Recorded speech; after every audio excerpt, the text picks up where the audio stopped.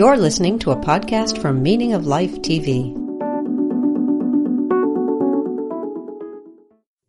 Hi, Alex. Hi, Bob. How you doing? Good. Good to be on the show again. Good to have you on the show again. Let me introduce us, especially for people who may have missed the first show in which we delved into your book, Quantum Mind and Social Science, which was, well, we probably needn't get into that. We probably got enough trouble handling today's topic, which is going to be UFOs. Now, let me explain this. So you are a highly respected scholar of international relations, political scientist. You're at Ohio State University. You wrote a book called Social Theory of International Politics, very highly regarded.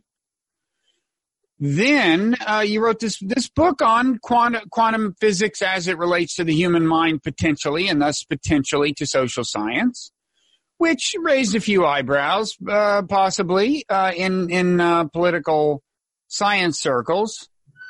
But as if to show how unfazed you are by raised eyebrows, you have just within the last few days posted a TEDx talk on calling for a science of UFOs.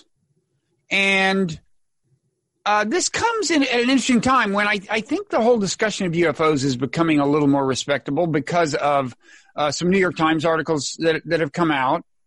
At the same time, there is a taboo, which you mention in your TEDx talk, and the good people at TED, as if to make your point for you, affixed a disclaimer to the YouTube version of the talk saying there are claims made in this video that are not scientifically corroborated or something, which I think is actually not true. I think when we get into what you're saying, people will realize that it's actually pretty defensible. You're not saying that, there are extraterrestrials in flying saucers. That said, I only got into this within the last 24 hours, really. And I went and looked a little more into what is out there, what is kind of the credible stuff out there. Read one of these New York Times articles and so on. And, there are certainly some, I can see how somebody could spend the rest of their life looking into this stuff. It's fascinating. So I want to eventually talk about your take on how weird is this stuff, what you think the likely explanations are. But first, let's just get into what you're saying in this TEDx talk and what you're not saying. Okay. Well, it's a 12-minute talk, so it's a short talk. And actually, it's only been out 6 days, and we've got 26,000 views already. So there is an audience for this stuff. Yeah, I could have told you that. Well, it's done better than I expected. I wouldn't say that is necessarily an affirmation. Right. No, of, it's not. Yeah. Whatever, because there's some interesting people out there who are fascinated by this subject. But go ahead. Yes. So the argument of the talk is really it's sort of building on the release by the Navy of these videos of UFOs that the Navy used to justify the policy change in their reporting requirements for their pilots last year. And that's what the story that the New York Times had picked up on. And so that was a pretty big story. And so this builds on that. And I actually used those Navy clips in my TEDx talk. And basically the puzzle of a talk is there's a taboo on this subject. That's kind of strange because if any UFOs were ETs, it'd be the most important event in human history. So you'd think that the scientific community would be all over this, but in fact, the scientific community either treats it with ridicule or disrespect and so on. And so I show the videos, and the pilots are talking in the videos. It's really amazing to listen to them. And then I make the case that we don't know what's in these videos. The Navy itself says they don't know what's in them. And so it's possible they're ETs, maybe, and we need to have a science to try to find out.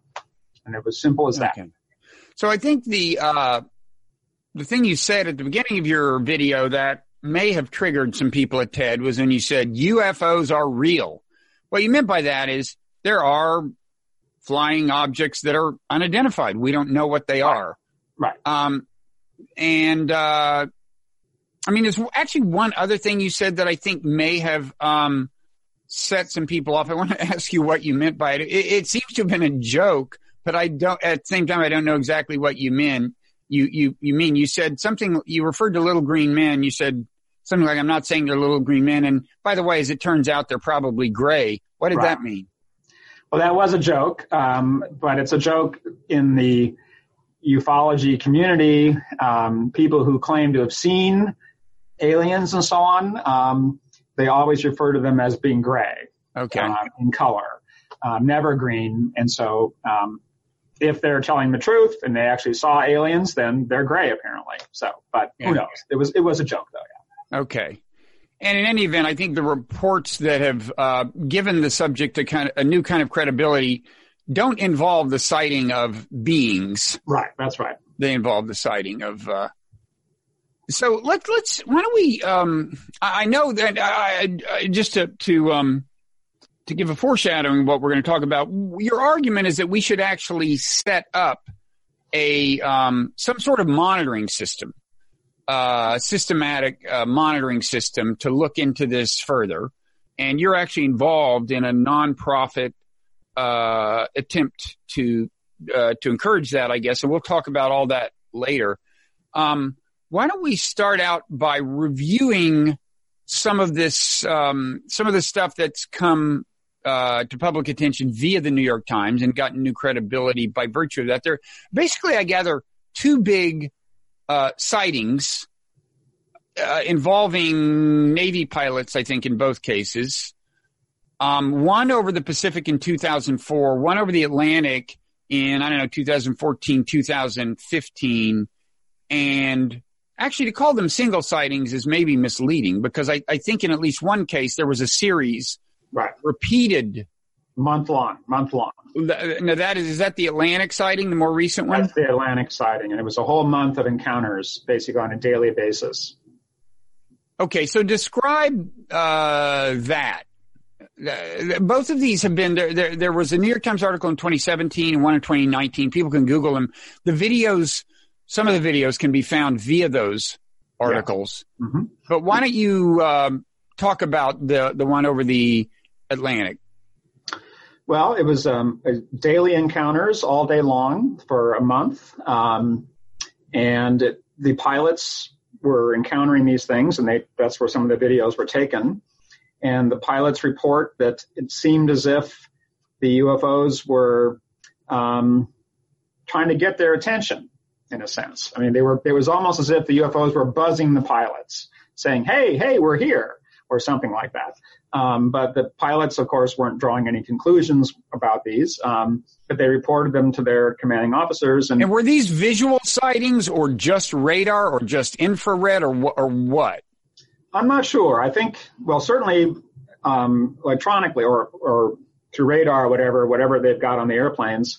Mm-hmm. And that's what's in the videos. I don't know if the pilots themselves made visual contact in those cases, but I do know that one of the concerns, the big thing that the pilots have raised that got their commanding officer's attention were the safety concerns. And the pilots have reported UFOs literally 50 feet away from their cockpits. And no one is supposed to fly that close to a jet flying at 500 miles an hour. So it's the safety issues that actually the Navy took seriously.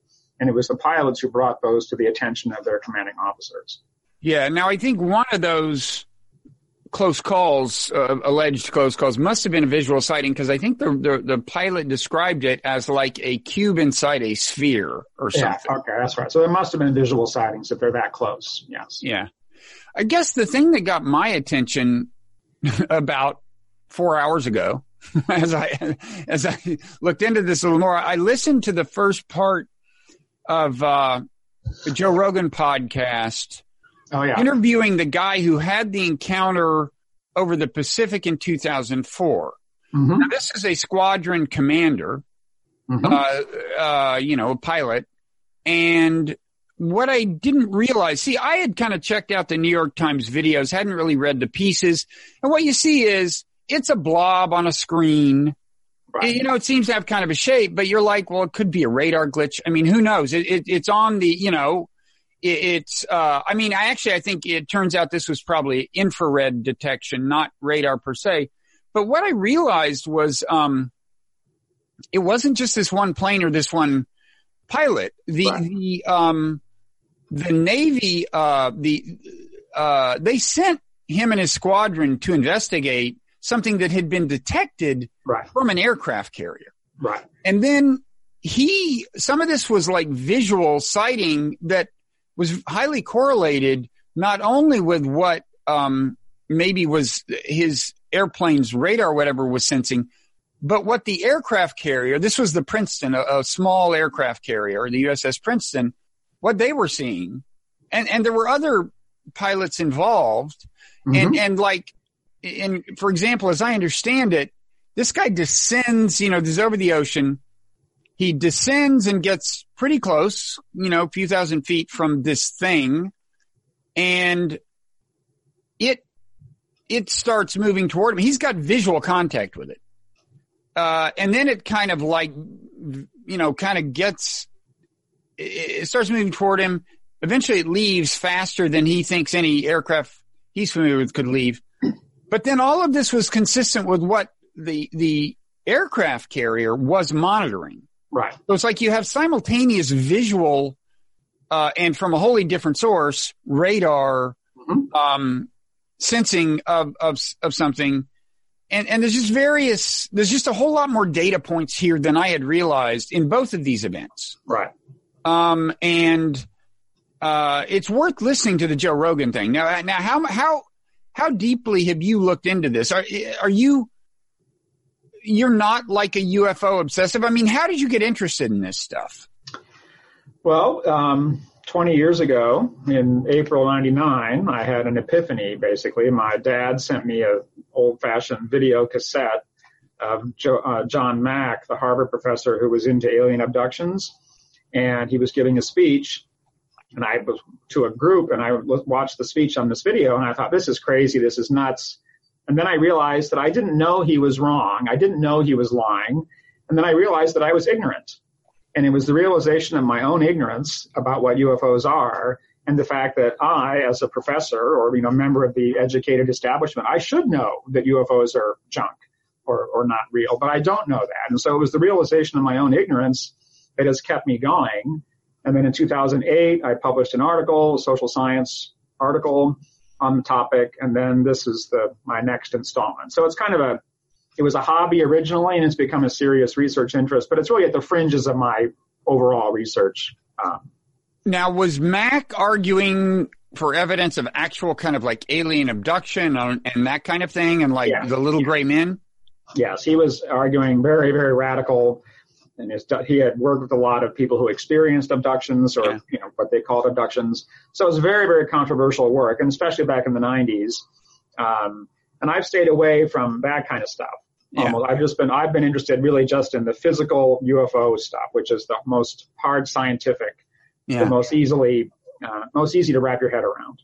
Yeah, and I think with the abductions, there's various kinds of possible explanations. Yeah. We know of various ways you can become completely convinced that you've had an encounter with a being that you haven't actually had. I know Michael Shermer, who puts out the Skeptic magazine himself. He was a cross-country bicycler, and he was in a race, and he was so fatigued that he became convinced that I think the team of people who were helping him were actually, aliens or something. He talked about it on my podcast with me.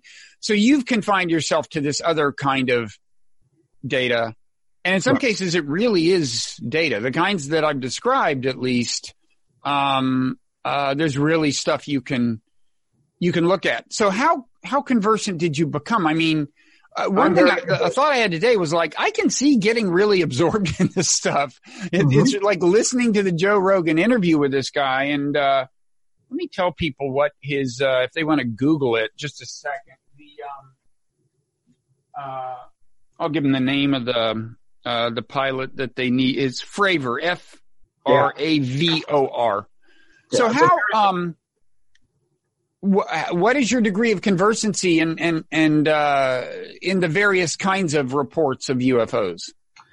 Well, I've read enough. A lot of the published work in this area is really junk, basically, or just not scientific. It's sensationalist and so on. So I've read a little bit of that kind of work, but I'm not interested.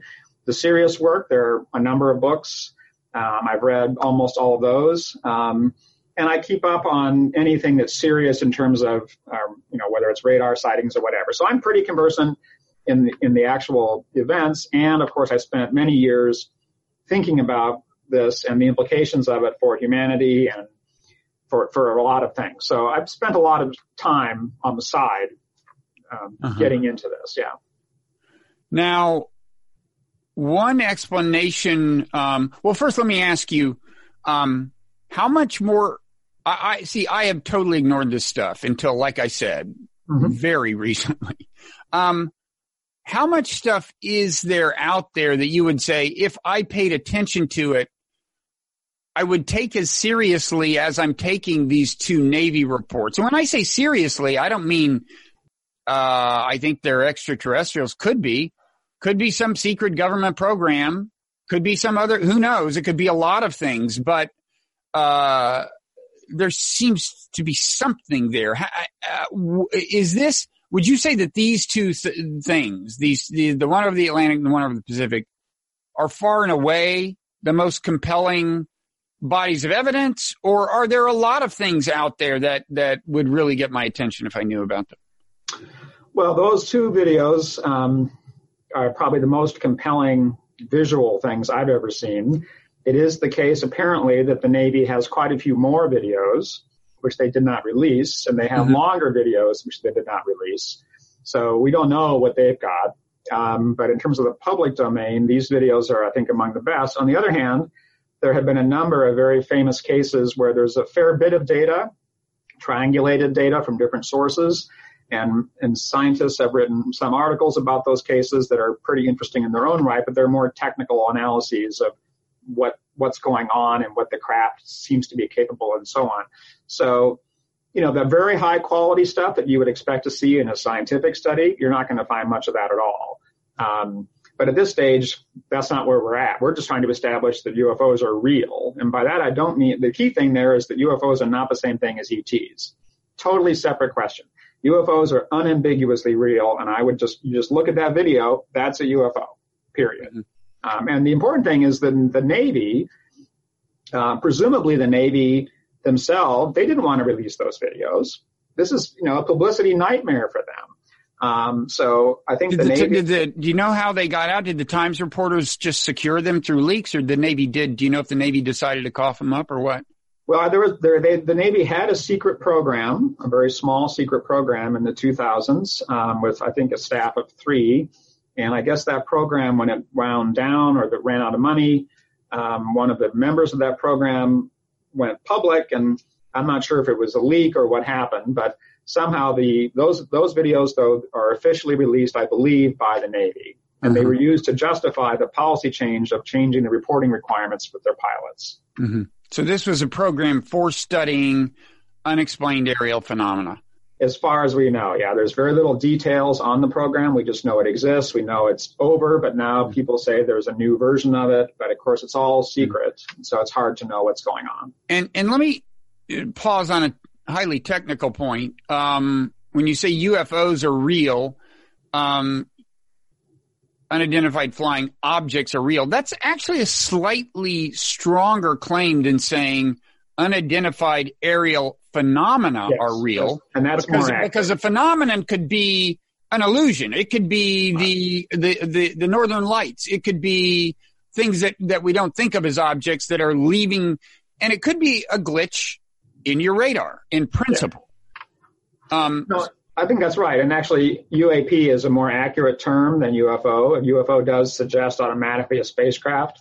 And we shouldn't conclude that now. We don't have enough evidence for that now. Although looking at the videos, it looks like that could be a spacecraft. But yes, the UAP is a more generic and a more accurate description of what's going on.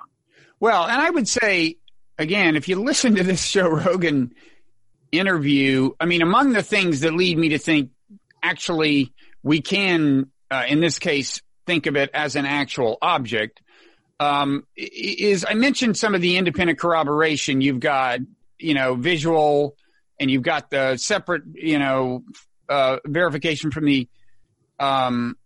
from the aircraft carrier. But another example is, and this may be the Atlantic case, but apparently I take it from this interview, they saw the thing on radar, and then they have a whole separate system on the aircraft that's an infrared sensor. Mm-hmm. And those two things corresponded. These are like two apparently kind of separate machines, and they're detecting different things. Radar is getting, I guess, kind of sound waves or some bouncing off of something physical. Infrared is detecting heat, and again, those corresponded. Right. So it seems to be not nothing. So do you have, I know your main point is just that these things should be studied, but what are your guesses now about the likely explanation? I mean, you must, it's hard to keep ourselves from developing hypotheses and having hunches. What do you think is the deal? Well, it's kind of like asking somebody if they believe in God in a way. I have hunches. In a way, I guess the first thing that I would say, though, is that my hunches are irrelevant. It could be that there's a 1 in 1,000 or 1 in a million chance that these things are alien. It could be 50-50. Either way, I think we should study them. If it's a 1 in 1,000, even so, we should study them. Because if it is real and if it's ETs, it's the most important event in human history. So, I lean toward, if I were guessing, and again, we have no way of knowing. So we have no prior probabilities. We have no way of assessing what is the baseline here against which we would judge the evidence. So we're really in thin air here. But, if I were guessing, I think there's some decent chance that these things are alien. I mean, it looks like it on the videos. When you see that thing turning, you see the one thing turning, and it's clearly got a shape. And natural objects flying through the sky don't turn like that. So, well, no, but you can imagine objects being developed by the U.S. military or conceivably by another nation, although it's hard to imagine another nation being far ahead of us right now, technologically, not impossible. But that's another possible explanation, right? Well, sometimes it is, but at the same time, my guess is, and this is one thing the pilots have said themselves, is that if it is secret American technology that they're testing out, they would never test it so close to American fighters where the pilots are actually feeling in danger. So they would test it somewhere else completely away from fighters so that they don't have to worry about fighters seeing the technology and so on. So it is possible, but at the same time, the things that these craft are reported to be capable of seem to be way beyond human capabilities, way, way beyond. So I'm very skeptical that these are secret government programs, but you can't rule that out. Yeah. But this guy did describe, and this guy sounds super credible. And again, there's the various forms of corroboration of his basic account that including a lot of various non-human monitoring devices. But and did I say, I forget whether I mentioned that apparently the aircraft carrier had for days been seeing multiple, if I understood him correctly, multiple objects descending, right? They were on this case for days before they even sent this guy out. Mm-hmm. And he thought he was going out to see something routine. He and his squad. So there is that, but still, I mean, I guess if I'm going to play devil's advocate, I'd say we only know very much about two cases, one in 2004, one 2014-15. Again, what I didn't realize until recently is that in both of these cases, it isn't just one radar system or one guy. There are multiple sources of corroboration in both cases. Still, it is only a couple of cases, right? Does that not? Well, I think those are the most visible and famous cases. The French government has been studying these things longer than anybody else, and they've got a bunch of cases that they've analyzed in some detail. There are several other air forces now in Latin America who have the same policy now as the U.S. Navy, which is they're beginning to take it seriously. But the problem is that most of the really good cases presumably are secret. That's not making a conspiracy argument. If I were the Navy, I would keep most of that stuff secret too. But yes, it'd be nice to have more high quality cases, but you only need a few to make the case for doing some science. I mean, think of it this way. At one point I make in the video, human beings will study anything. We're very curious creatures. But yet when the Navy announced this change and showed these videos, where did the scientific community come running to study it? No, they ran away. So the scientists are just not stepping up to the plate to do their job and study the stuff. And maybe they'll find out that there's nothing there, and that'd be great to find out. Of course, it's not clear which scientists' job descriptions would include this, right? I mean, it's not, astronomers don't study flying things in our atmosphere, right? Political scientists don't. I mean, what discipline should house this, the emerging science of UFOs? I think it's closest actually to what meteorologists do and people who study comets and stuff in the atmosphere, and they have surveillance systems on the ground to monitor, atmospheric phenomena. So I think that's really the closest analog. So whatever atmosphere scientists would be called, or whatever the different forms of atmosphere scientists, they would be the ones who would be probably in charge of this, or should be.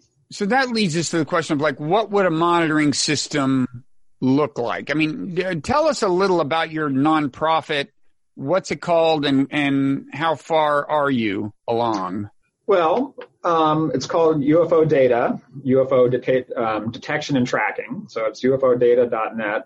And we founded it 4 or 5 years ago with the idea of trying to sort of create a nonprofit that would raise money and eventually build a network of automated surveillance stations to just monitor the sky 24/7, looking for UFOs. And whenever something comes along, the system would get triggered and start recording physical data. And the problem is, and this is what we ran into, is that it's a volunteer group. And what we really needed was somebody to spend 2 years of their lives writing the software for such a system. And we never found a software engineer who had the time and the freedom to do that. And so we're kind of still at square one. We raised some money, but not a lot. So we're kind of stuck. But the good news is that another organization, UFO DAP, UFO Data Acquisition Project, which is based in California, it's a smaller group, but they had such an engineer. They had a software engineer, and he spent 2 years of his life writing all the code, and now they have a prototype. So they basically built the system that we wanted to build. And so my group now is talking to their group about how we can support and collaborate, basically how we can support their research while maintaining some independent role for ourselves. So it's a fortuitous thing, but this other group scooped us. I mean, it's too bad that we didn't get the scoop, but the system is now being tested. They have several of their prototypes out in the field, basically field testing them now. What does a prototype look like? I mean, what is the sensing device? Are these networks of cameras or what? Ultimately, they would be networks. At least in our conception, they would be networks. But the core of both the other system that's actually a prototype now and the core of our idea was a so-called all-sky camera, which is this camera that's pointed at the sky and kind of rotates around. And then we had other kinds of sensors, a magnetometer, spectrograph, and other kinds of systems, all of which were actually pretty cheap. And this other group, UFO DAP, their basic system is maybe $5,000, something like that. So the technology is actually very cheap, and very, very sophisticated now at this point. But a sky camera is the core of the system. Okay. And what about the argument that, well, this is actually a dual purpose argument in a way. Let me first deploy it by way of playing devil's advocate about whether you need such a system. We're living in an age when there's just more and more cameras around, and there's more and more flying objects. You know, you or I could go, I don't know, do you own a drone? You could get a hobby drone with a pretty good camera. In any event, there's more and more of them around.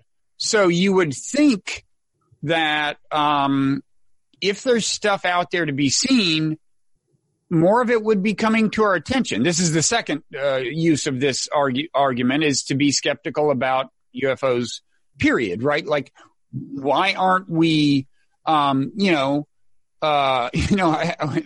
I heard on the Rogan show is that supposedly Christopher Columbus spotted a UFO.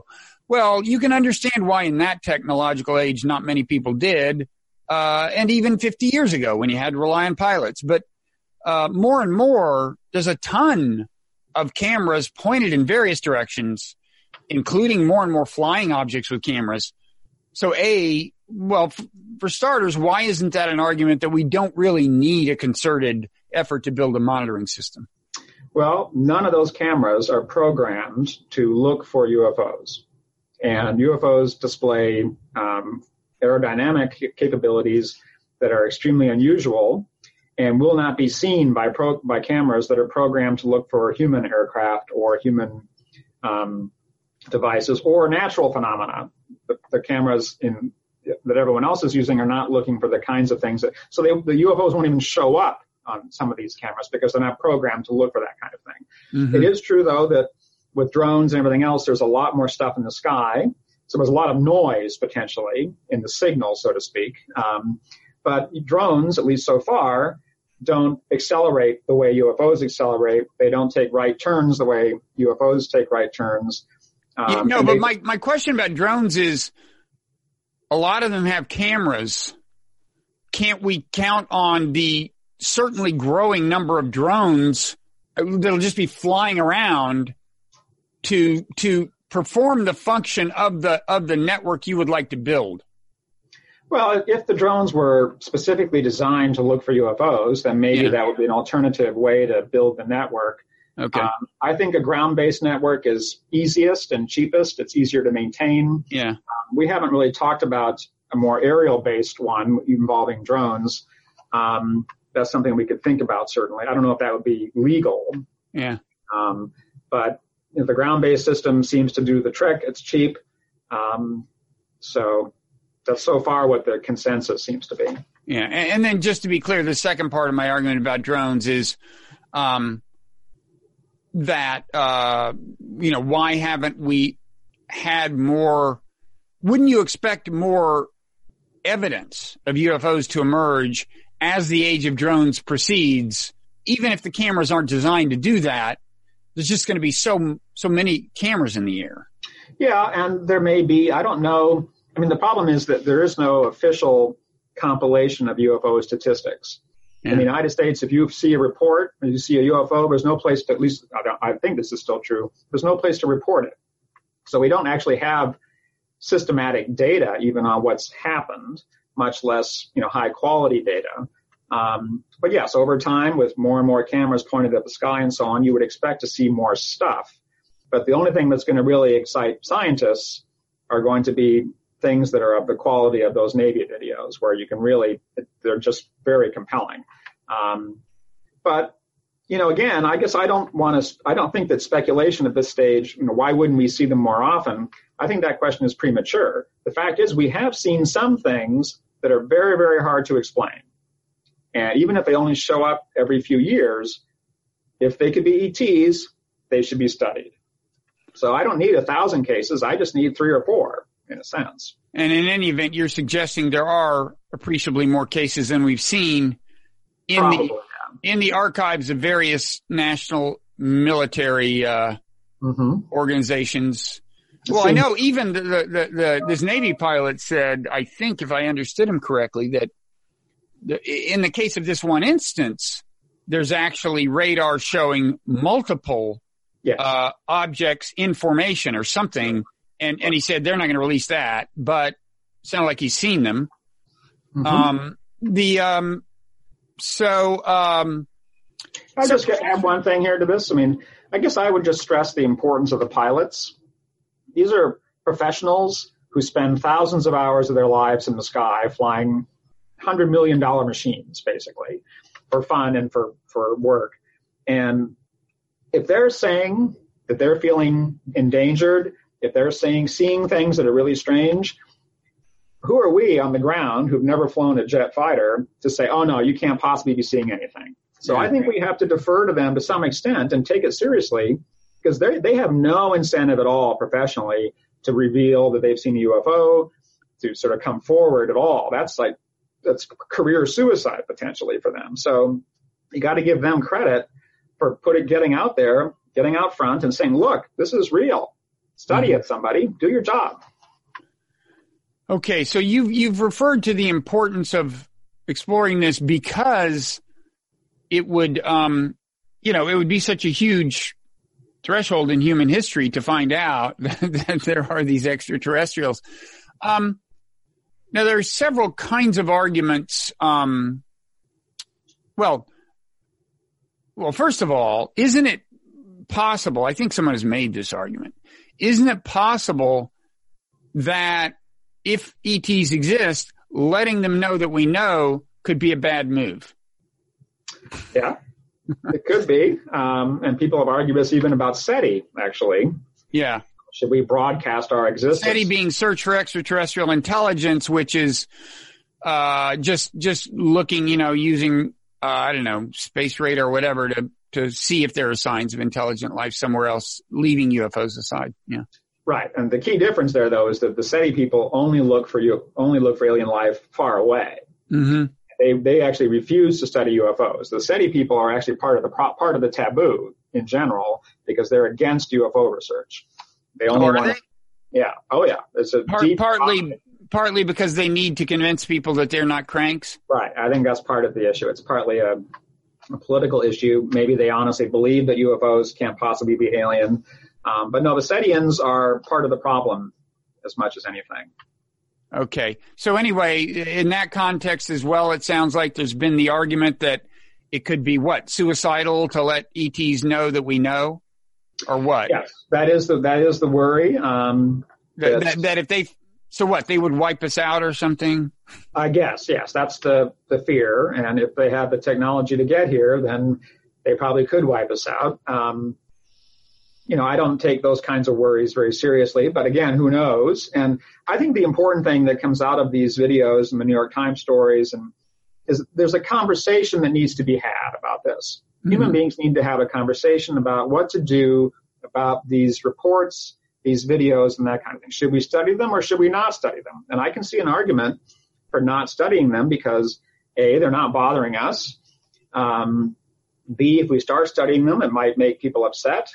It might be a waste of money, or we might alert them, the aliens, to the fact that we know they're here, and then things could go to hell. So there are various arguments against studying UFOs.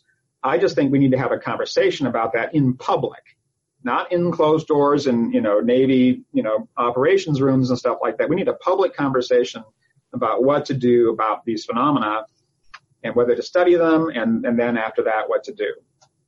Okay. And then what about, I'm not conversant in all the arguments for skepticism about the possibility of ETs being involved. And again, I know you're not saying they are, but the thrust of your argument is premised on the idea that there's some, non-zero probability of it being ETs. And I guess you also hear the argument that, as slick as these aircraft may seem, like if you're talking about a civilization, an extraterrestrial civilization that can reach us from beyond our solar system, which would have to be the case, right? We can safely say the planets in our solar system aren't inhabited. They would be so far advanced that they probably wouldn't be using things that look remotely like spacecraft, right? I don't know exactly what they would be using, but this is a kind of argument you hear, right? Well, I think there are many different theories about what these phenomena are, interdimensional beings, time travelers, all kinds of things that are pretty I haven't out there. Thought about the time travelers. Yeah, so there's that, or maybe they've been living here all along and they're just on the ocean floor because UFOs are seen going into the ocean sometimes and so on. Mm-hmm. So there are many wild theories. But so your point was, wouldn't they have to be, if they could reach us from another solar system, wouldn't they be so far ahead of us technologically that whatever surveillance technology they use, we wouldn't even recognize it as, it wouldn't look anything like what we'd imagine is the argument. Okay. Well, if they are actual beings in sort of if not humanoid, but actual living organisms, then in order to fly around the sky, they have to have some kind of a ship of something, of some kind. And in that sense, obviously the technology is very different. And one of the interesting things is that people who've seen these, UFO reports relatively up close almost always say no visible means of propulsion. Mm-hmm. There's never any sign of how these things are actually powered. And one of the theories is that these things actually, that these craft, if they're alien, they have anti-gravity technology, and that allows them to zip around and do all. That would explain their ability to move around our atmosphere so easily, and also the absence perhaps of propulsion technology, and it would help explain how you get from star to star. So anti-gravity technology is the key speculation that would explain a lot of what we see. Yeah, apparently it would also, if I understood this Rogan thing correctly, it would also explain how the craft could go in and out of water readily, which apparently is a recurring report in the archives of the military. Mm-hmm. Yes. And is consistent. Well, anyway, this one guy's thing, I mean, he cited it. It was like right above the water. Yeah, I didn't understand what the anti-gravity technology would be, but he did say that in this case, there were none of the kind of heat signatures you'd associate with conventional propulsion. And they did get into something about anti-gravity propulsion, which I guess is apparently a known possibility, even if it's not something we've harnessed. Right. Yeah. Have you thought about, I mean, I assume you, if you've been thinking about this for this long, you must have gotten a little into the kind of, some of the philosophical questions associated with, extraterrestrials, like, can we infer anything? I mean, if we assume that they, well, A, that they exist, but B, that they emerged from a planet that, like ours, had some kind of system of biological evolution, and they passed through something like, and since biological evolution tends to create animals that are pretty good at fighting each other, they may have passed through a phase of conflict, such as the human conflict we're in, such as the stage that we are in, and even maybe a phase where technology combined with conflict perhaps threatens to like blow the whole thing apart. Can you infer anything about the nature of beings that got beyond that? You know what I mean? Well, this is a theme that comes up in the discussions about the Drake equation, which is this kind of model for how do we think about how likely is intelligent life in the universe and so on. And one of the variables in that equation is exactly what you were just talking about. And, the fact that civilizations may reach a certain point and then blow themselves up, in effect, with their own technology. So they have to get past that phase, as you were just saying. And, my assumption is that any civilization, that if there is such a phase of conflict, that they get past it, they're probably peaceful. And my guess is that if you're zipping around the galaxy monitoring primitive civilizations like ours, if they wanted to conquer us, they could have done it a long time ago. So I don't think there's no sign of these things being hostile. Doesn't mean they're friendly. And it could be that they don't care about us at all. They might be here for the rocks, or who knows why they're here, right? It may have nothing to do with us humans, and we just may be an annoyance in the way. So there's an anthropocentric quality to the whole discussion here, like as if they're here to see us. Well, maybe, but maybe not. I guess that leads me to another question. Presumably, they would not have, it wouldn't take them that long to decode our language, you would think, right? Like, if they're out there, they're picking up the sound waves, and you would think they've got excellent remote sensing technology. Right. They can pick up the structure in human language. You would think that they would have an AI that can take pretty much any language and well, I don't know, maybe not. But anyway, you would think that it wouldn't take them much more than decades to acquire the ability to communicate with us if they wanted to. And it's like, why not? Well, this is something I've thought about a lot as a political scientist, and I think because everyone assumes that, well, they would just land if they came all this way to see us, they would obviously land on the White House lawn and say hi, right? Right. And actually, I think that's very unlikely, because if they are real and if they've done this before, then they probably know that if they landed on the White House lawn, there would be panic in our entire society.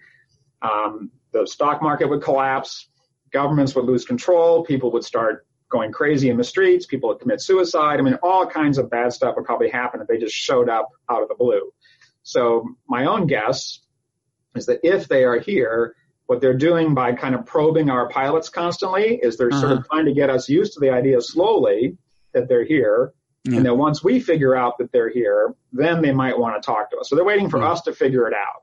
They may even have a betting pool on board their ship saying, one of these stupid humans is going to figure out that we're here. They've been signaling this for 70 or 80 years, and they're just not getting it. So who knows? But it's all speculation. Or here's a theory. It wasn't Russian meddling in the election. It was extraterrestrial meddling. And the idea is to get us used to it being to get us used to seeing scary beings on the White House lawn. I won't comment on that. Perhaps okay. It's a joke. It's a joke. Yeah, I don't want any Trump supporters coming after me. That was a joke. I've always assumed that if there were ETs that could reach us, they would have to be relative to us kind of morally advanced. They wouldn't just like kill us for fun. I think that's probably right. I doubt they need us for nutrition. Although, there is that Twilight Zone, To Serve Man. You've seen that one, right? Yeah. And there's the movie Soylent Green, which is sort of similar. It's a cookbook. But there is also, have you seen The Day the Earth Stood Still? Maybe a long time ago. Well, there the idea is, I think. Now, if actually this leads, and I realize we're getting pretty far afield from your main mission, but there is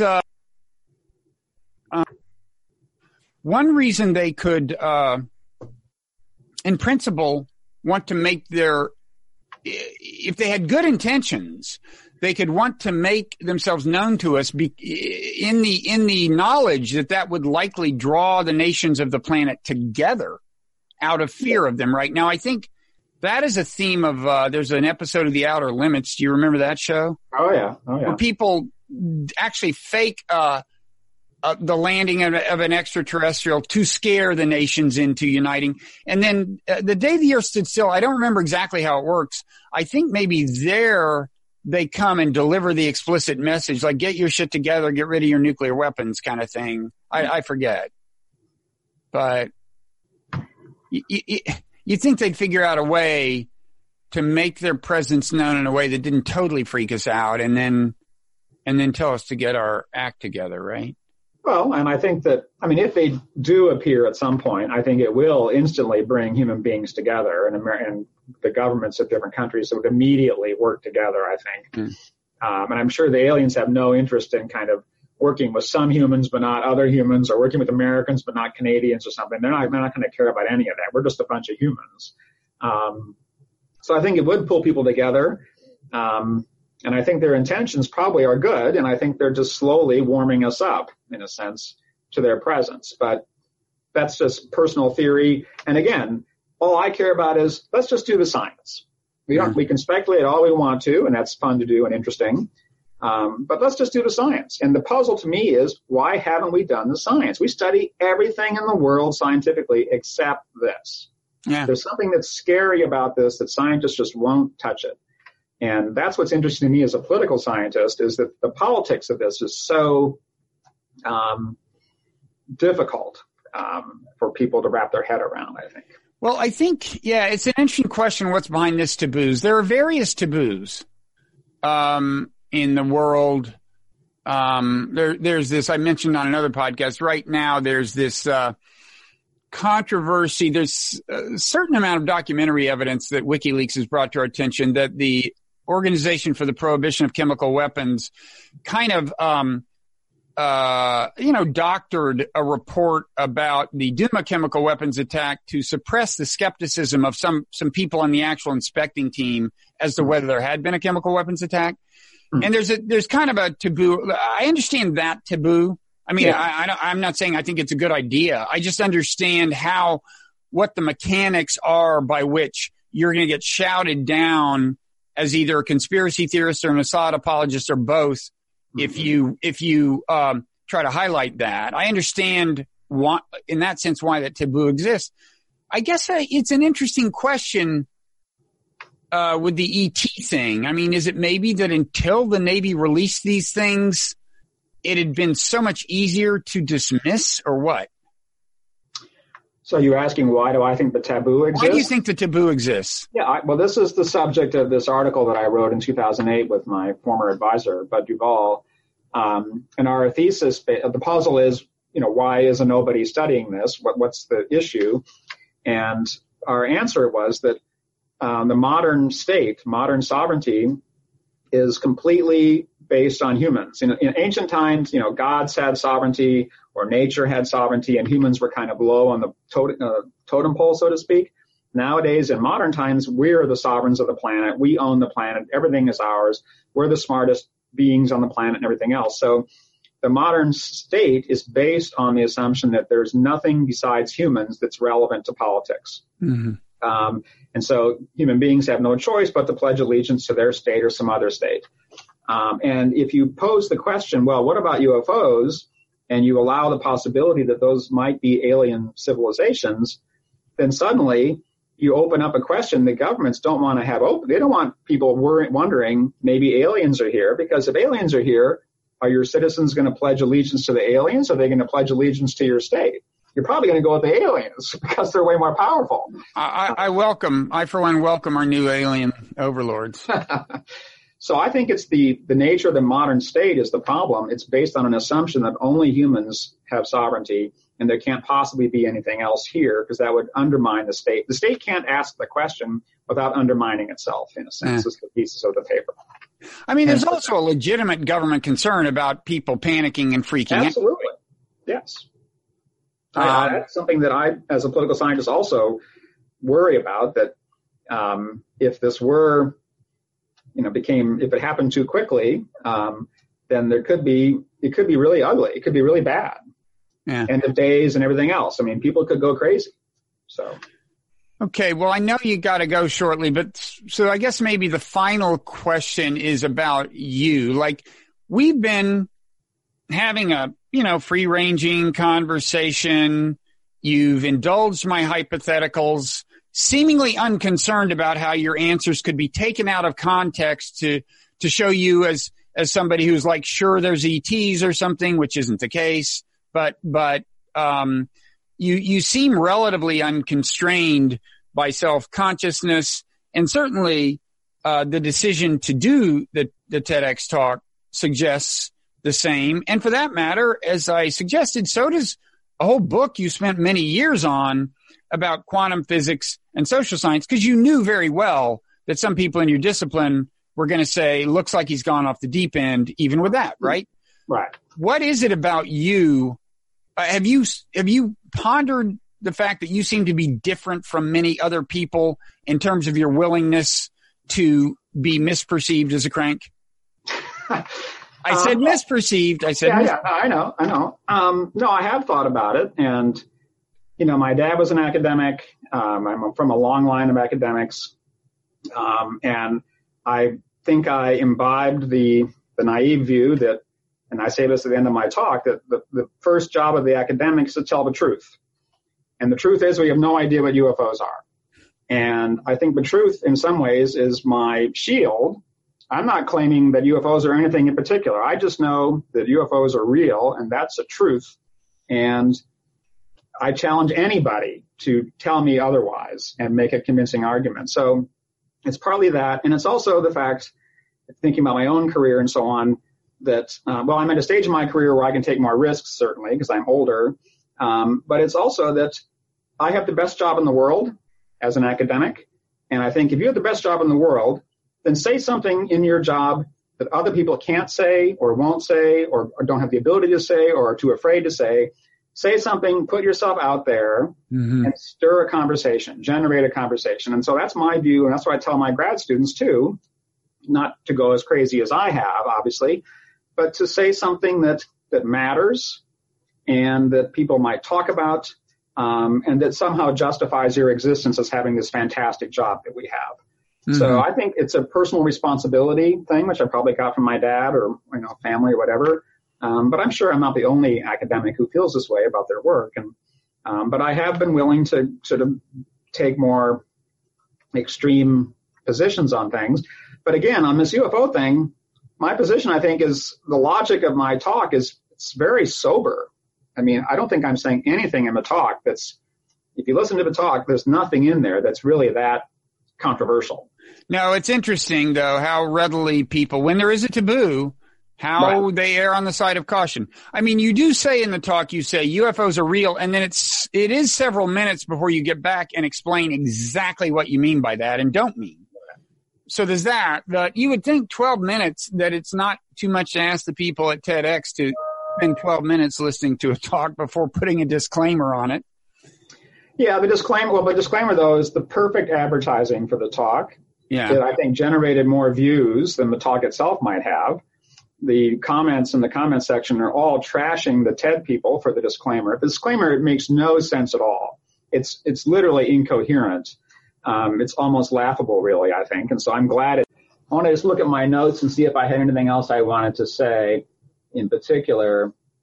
I guess the other thing, I did want to say one other thing, which is that, in a way, the premise that emerges out of all of this is that human beings might be today in a pre-contact situation, the way Native Americans were before Columbus came and so on. Mm-hmm. And if we're in a pre-contact situation, the interesting question is, well, how do you prepare? What do you do in that situation? What do you prepare for? Do you try to establish contact? Do you try to avoid contact? And I think that's just a really interesting problem. And I don't know how governments think about this, but that may be the situation we're actually in. And maybe coming to grips with that and talking about it is the way to proceed. I just want to have a conversation. On the other hand, what can you do? I mean, if they have hostile intent, we're toast, right? We're toast, yes. We are definitely toast, yes. Unless just as a logistical matter, it's hard for them to get enough force. Like maybe each spaceship can only kill a few million humans and they've only got a dozen of them here. Let's be hopeful. Yeah, that would be the hopeful scenario, right? Do you have any ideas about how we would prepare? Well, I think the way to prepare is to start talking about it and to break the taboo. Okay. I think the taboo is cracking now. The Navy videos, and the stuff that came out of the Navy, the New York Times stories, my video, other stuff. I think the taboo is cracking, and I think this may be another case like gay marriage or marijuana prohibition. There are other cases where public opinion has changed very rapidly in the West. I think the tide of public opinion is shifting, and it's very interesting if you read the comments on my video. Almost nobody goes after the argument of the video.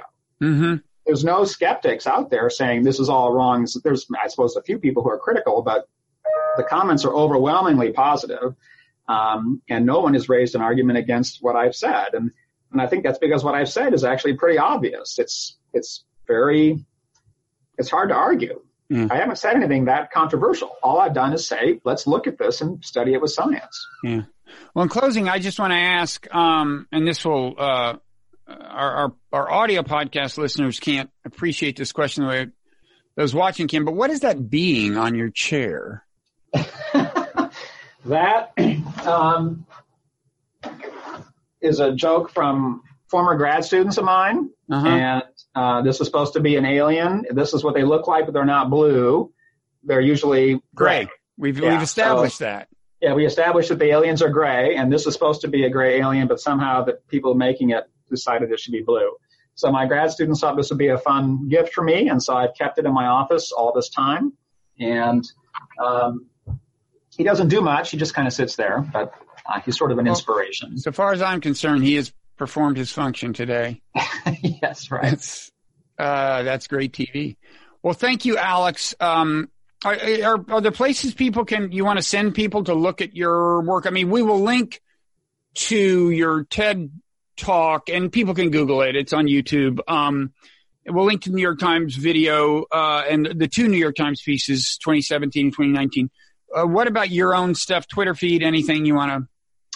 I don't have a Twitter feed. I'm on Facebook, but I guess the only other link would be to my original article from 2008. Okay. Although it's a very academic, it's written for social scientists, so it's kind of very dense and jargony and stuff. But I can send you the link for that. Possibly that might be worthwhile. But I think just watch the video. Yeah. And then think about what is being said. Well, thank you very much for having me on the show. I'm delighted to be able to kind of present some background and context to the video, because I only have it 12 minutes and stuff. But although I discovered in the video that I have this annoying tic, which I never even knew I had, a speech tic. I say MK all the time. Which you say what? I didn't notice. You say what? You say MK, or it sounds like okay, but it's not really okay. It's MK. And I never even knew I had this tic. But I didn't notice it. Yeah, I saw it 25 times. Somebody pointed it out in the comments, and then I saw it in the video. And I said, oh, wow, I do have this tic. That's the trouble with comments. People said worse things about me than that in comments. Believe me. Well, it was weird to notice that and so on, but it was hard. The talk was hard to do, actually, and took 2 months to put it together. And but it was fun, and I'm very glad that I did it. I mean, this is not going to help my career in the slightest, but I'm just really glad I did it. It's the beauty of tenure. Yes, absolutely.